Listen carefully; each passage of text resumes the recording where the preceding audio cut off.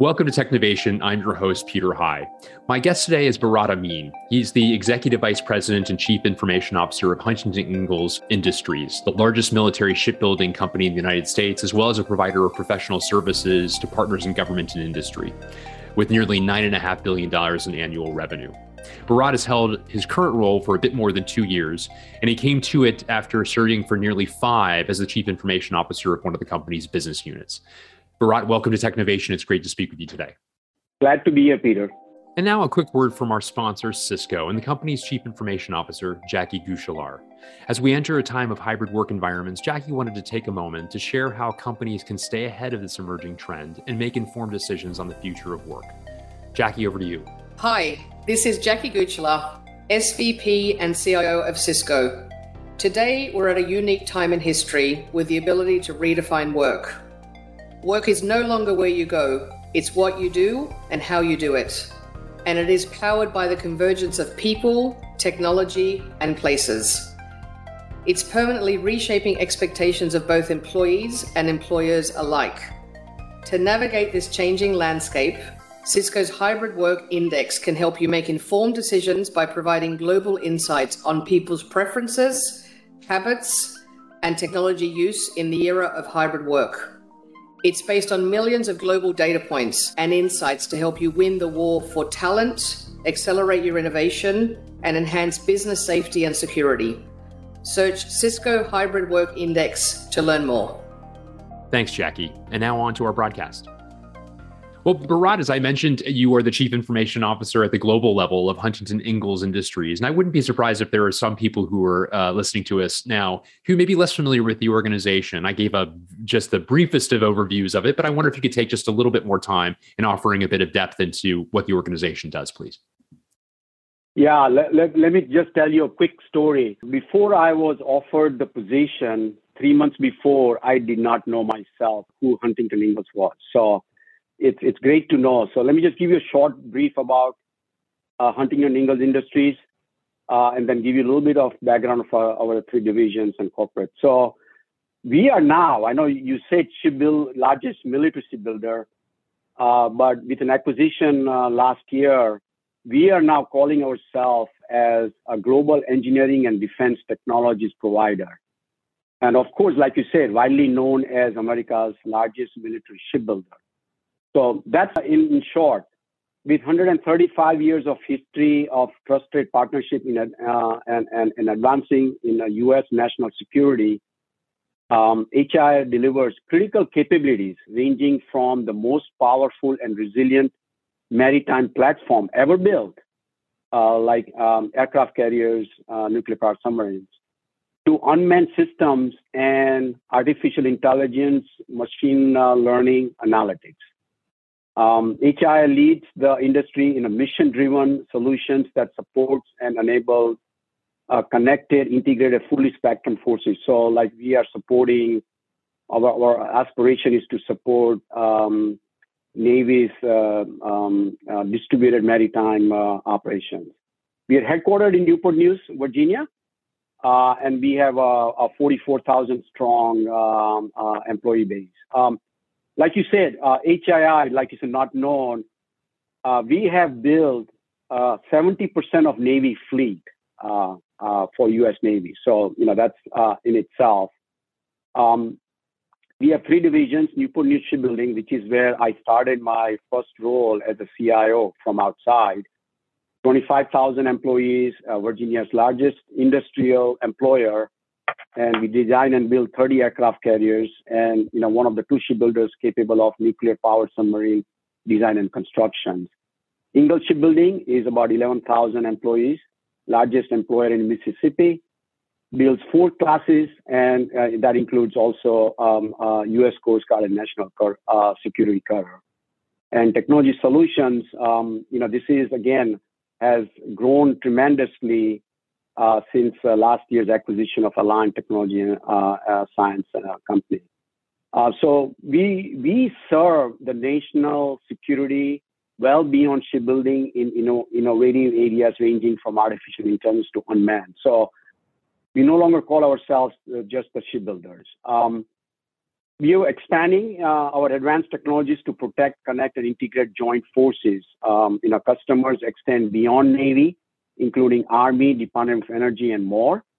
And as I said, we recent acquisition. Now we deliver full spectrum of solutions in AI, ML, cyber, electronic warfare, unmanned, live virtual constructive training, advanced modeling and simulation, autonomy.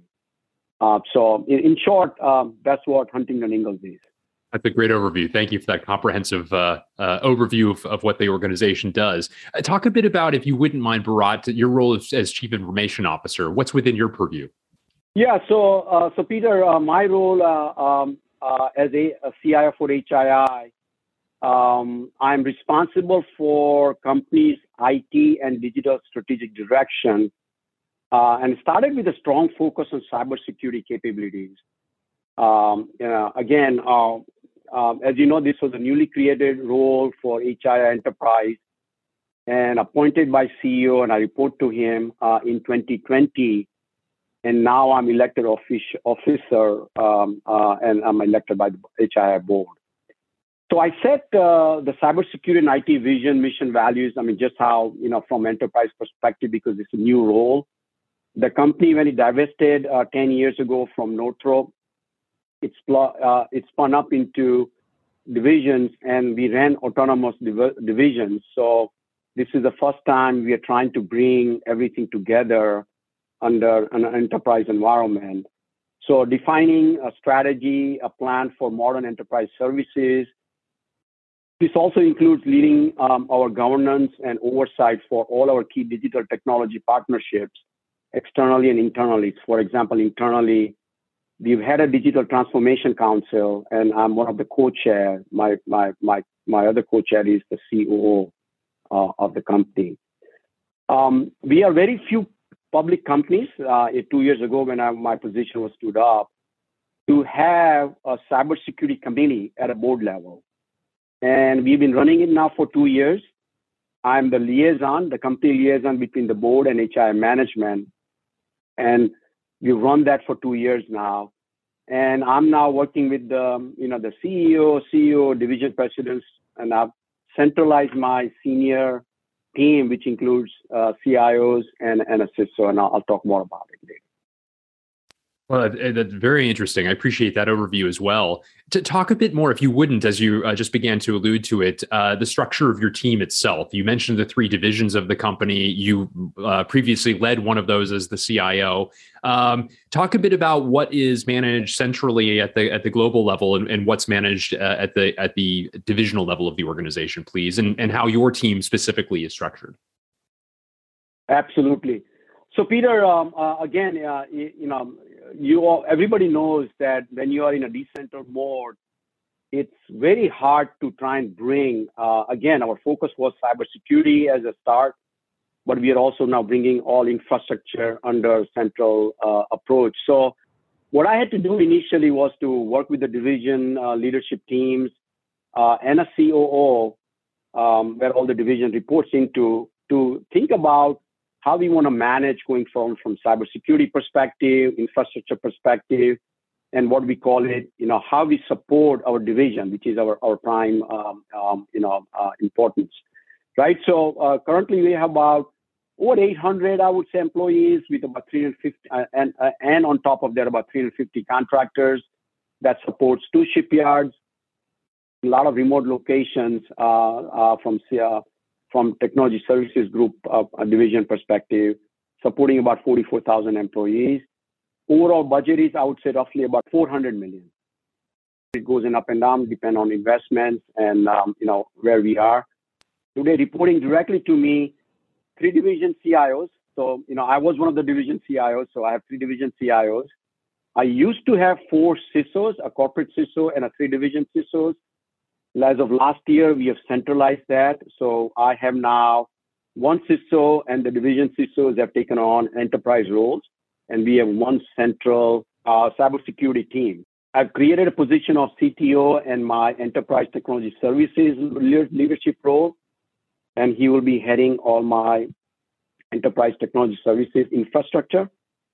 And then I have chief of staff also as a program director. So that's my staff. The accountability for cybersecurity and IT lies with me. I work with the board, the management team in presenting proposals, and the way we deal with it is, so we've started some projects, and I'll talk about it in a bit. That's going to be enterprise-wide, foundational. But we are keeping all, I'm going to say, business-driven things at a division level, because we want to keep everything we support to division to support their mission. We want to cap. So, for example, ERPs, technical support to users and all that is at the divisional level. So, centralization at this point is the senior leadership team, so we can drive it. All of enterprise cybersecurity, we are centralizing it. And we have started this program called Digital Defense Modernization, which again, a year and a half ago, I presented to the board and management our Zero Trust journey. So we are on that journey right now. And once we implement the DDM program, we'll be able to take then things that we want to do at enterprise level. The divisions will decide, the CEO will decide, and will support. But our goal is, the way I think about it, business technology needs to be very close to where the business is. And business technology to me is delivering solutions, solving their problems, enabling their mission, et cetera, et cetera. The IT and the infrastructure kind of things, we want to centralize as much as possible. We don't want to have multiple approaches to the cloud, the backends, and et cetera, et cetera. And then operational technologies will also remain depending on the divisions on what they're trying to address. So we are in a mixed mode right now. I would say 80-20 right now, but it will shift over a little bit more towards centralization. I appreciate that. And what an interesting, I want to linger for a moment longer on cybersecurity, a topic you've mentioned in a couple of your responses for a good reason. Given the business that you're in, obviously security is of the utmost importance. I can only imagine the complexity of it. Talk a bit about, if you would, especially as a function that you've been standing up and clearly modernizing and et cetera, what sort of framework do you use to gauge the effectiveness of the team's efforts? How do you organize that? So before the position was created, again, I think the view was we had a corporate CISO, but the board wanted to have a little bit more in terms of strategy and how we would mature our cybersecurity across the company. And like I said, that's when we stood up a cybersecurity committee at the board level. And a long story. I'm going to give you a quick short story. I mean, I was kind of almost ready to retire when CEO told me to take on this role. And say, hey, Bharat, can you serve us to create a cyber maturity, security maturity, create an enterprise environment? And my first cybersecurity committee meeting was in February, I remember 2020. And I told our CEO that I'd already planned to go to South America for vineyard tours. I was retiring, right? So I had to cut short my vineyard tours from Argentina, a one-day short, so I can meet with the cybersecurity committee chairman, who's now chairman of the board, to talk about our first cybersecurity committee. So that was my first foray into how do we run a cybersecurity committee at a board level. When we looked around, looking at the charter and all that, we went to NACD, National Corporate Directors Association.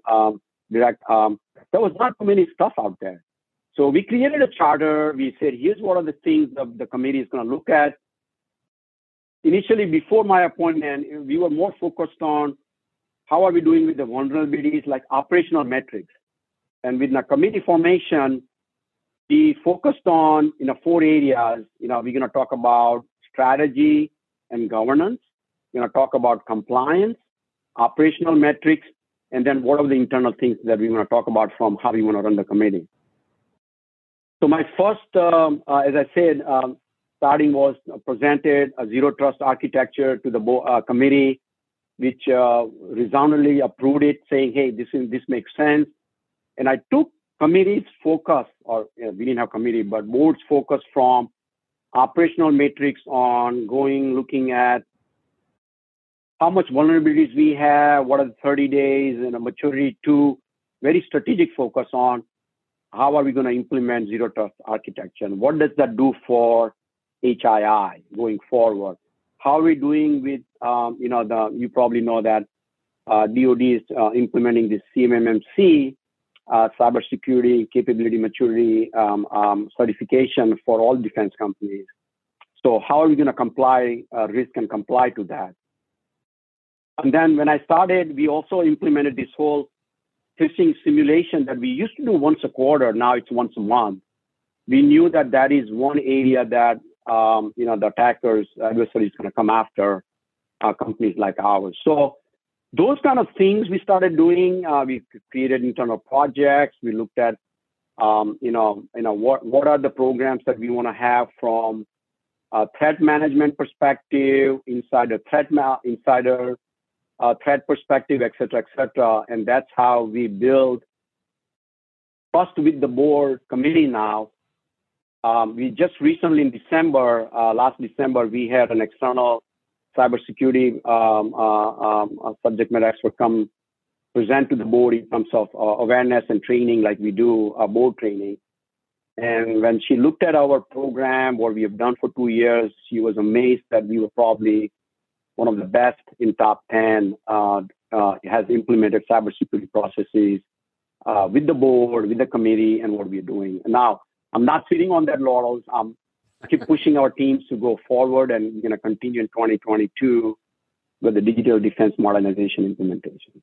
Very good. Thank you. Thank you for that overview. And I know another area that you and the team focus on is digital innovation, Bharat. And I wonder if you could take a moment and provide some examples of what that constitutes within a setting like HII. Yeah. So, I'll start off with my journey at HII, starting as a CIO at Newport News Shipbuilding 7 years ago, started in 2015. And when I started, one of the reasons the company went outside to look for a CIO was they wanted to bring in outside-in perspective on digital transformation. The company had started working on digital transformation. They wanted to do, and I'll talk about this in this innovation. It's called Integrated Digital Shipbuilding. It turned into that program, Integrated Digital Shipbuilding Program, which started with grassroots efforts on how do we do digitalization of our shipbuilding processes. And when you talk about those, that's where my journey started. And when you talk about innovation, I was amazed when the reason why I took the job was I was amazed to see how Newport News was gone into a digital design of nuclear powered aircraft carriers, a complete ship design in a digital form, operations of the ship in a digital form, and how we're going to transform the future Ford class building out of aircraft carriers fully digital, with a commitment the company made that 8081, the CVN 81 would be complete digital with no paper drawings. I mean, that's a huge commitment. An example in there is, how do we deliver today when we construct modules and build ships? And I mean, I don't know if you know, Peter, but aircraft carriers, we call this 100,000 tons of diplomacy that displaces 100,000 tons of water. It's a floating city. That's like a floating airport for Navy. Carries about 180 aircrafts on it. 24 stories high, 5 football fields long, 5 acres, of, we call it sovereignty that floats around. And making that ship traditionally would be using drawings. Everything was drawing. In fact, when we digitally designed the ship, we would print the drawings and the work would go out. Now they have started implementing, visual work instructions. So the planning department creates based on the digital design. They create the work packages that are, here are the 5 steps you got to do, and here's how we do it, and here's the digital design. And we give them on a mobile device. And there they go, start doing their work. So that's one example of it. The second example of is when we construct the ship, the ship delivery happens in compartments, like we deliver compartments to the Navy in terms of completion. In traditional way, the compartments used to be delivered based on, we would compare the physical what's built to what the design said, and we compare physically to say, hey, did we accomplish everything? And now with this augmented reality app that our team had developed, we would actually just look around and we'll show it to our Navy customer. Look, here's the design and here's the physical, and we map them, and it shows exactly designed to actual build. So that's another example of it. In the third example, I would say is that in 2019, we were the first, Newport News was the first shipyard in the nation to have 5G infrastructure. Because I knew that 5G is going to be very important going forward as we bring more and more digital designs on our shipbuilders in their mobile devices, that we would need very high speed in terms of design. So think about the things that we want to do in the future is, instead of writing, kind of a paper, kind of saying, hey, I have a problem, send it to engineering. We would do a phone a friend in engineering and say, here's the problem I have, and how can you help me solve it right now? So those are the kind of things we're doing. Another example, I would say, we have now gone into additive manufacturing. We printed our first 3D part, a metal part, not plastic, approved by Navy in 2019, and it's being tested on aircraft carrier today. At Ingalls, we have now brought in IT operations technology, where we've taken designs from our PLM tool, and we are now bringing right into a panel line and doing laser cut instead of kind of marking the panel line first and then manually cutting it. So these are some examples of digital innovation that we've had at HII. Great examples indeed. You also mentioned a little earlier, Bharat, that you oversee technology partnerships. And I'd love to understand a bit more about the ecosystem of technology partners that you've put together and the form that takes, the form that curation takes as well. Talk a bit about that, if you would. Yeah, so Peter, I've always believed, I'll start off with our cultural, when I joined NNS, was we design, build, and do everything ourselves. Again, the platforms we build, nobody else on this planet can build. I'm going to say, at least in the US, for our Navy customers, because it's so heavy, intensive with, from asset technology perspective, so hard for time to entry into the market. But I believed in partnering externally and internally, and I'll talk about both. Technology partnerships externally is that I know that there is no one partner can do it all or ourselves, and I've always believed that if you want to go far, you need to partner with others. So we have partnered with a lot of technology partners, and I won't name names, but in a design space, in a execution space, in manufacturing execution, in a planning phase.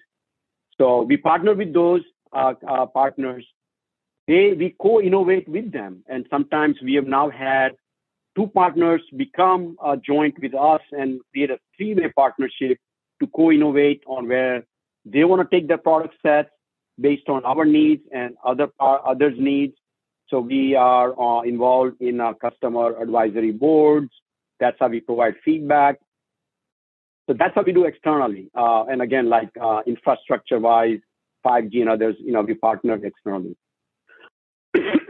Internally, partnership is with our functions. I mean, engineering being our largest function, and manufacturing.